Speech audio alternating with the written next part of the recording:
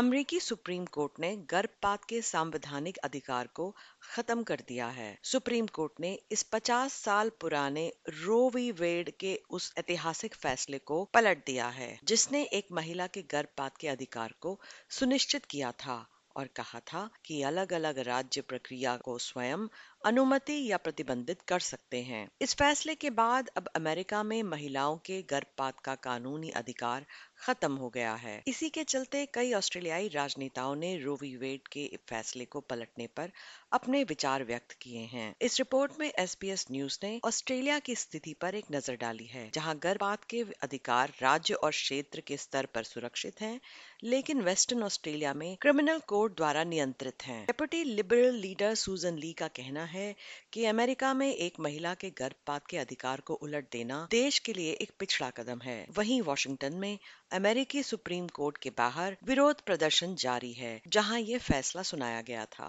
पूरे ऑस्ट्रेलिया में इस फैसले पर कई तरह से प्रतिक्रिया व्यक्त की जा रही हैं। स्काई न्यूज के साथ एक साक्षात्कार में सूजन ली ने कहा, This has been a step backwards for women in the US. I'm very discomforted by anything that puts a personal and sensitive issue that a woman has to grapple with in many instances, or a family has to grapple with, in the same sentence as criminal.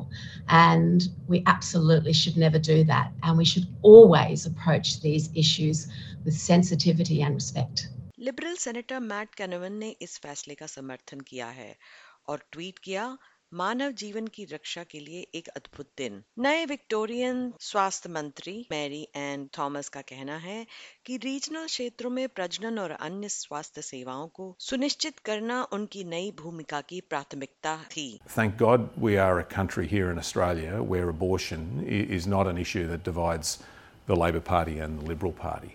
I'm thinking at the moment for women who live in some of those states they're basically being told today that if you want to have an abortion, then get on a bus and travel a couple of 100 kilometres. 2016 में Victoria ने गर्भपात विरोधी प्रदर्शनकारियों के लिए स्वास्थ्य और प्रजनन क्लिनिक के 150 मीटर के दायरे में आने का अवैध बना दिया था। राज्य के प्रीमियर डैनियल एंड्रूज का कहना है कि महिलाएं ऐसी परिस्थितियों में सुरक्षित महसूस करने की हकदार हैं। Well, my position on these matters is very well known.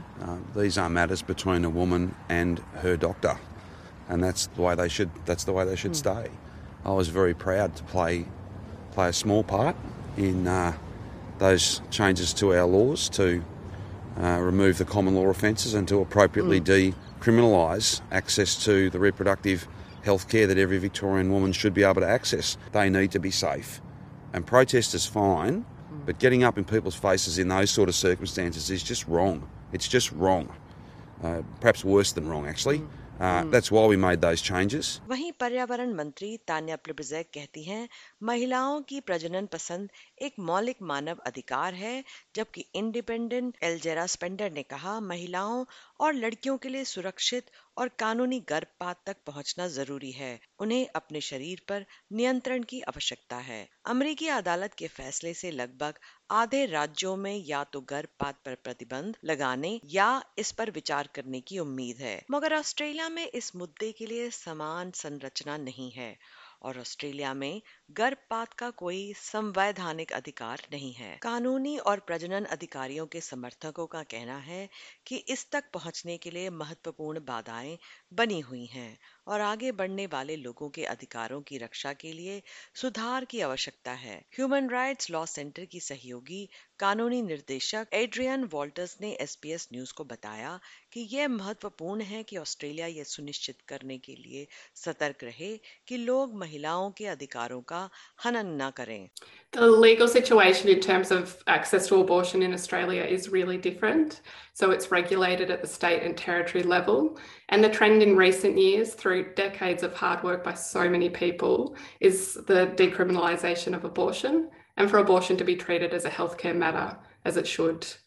So at this point, we're in a good position at the moment. We need Western Australia to step up and remove abortion from its criminal code.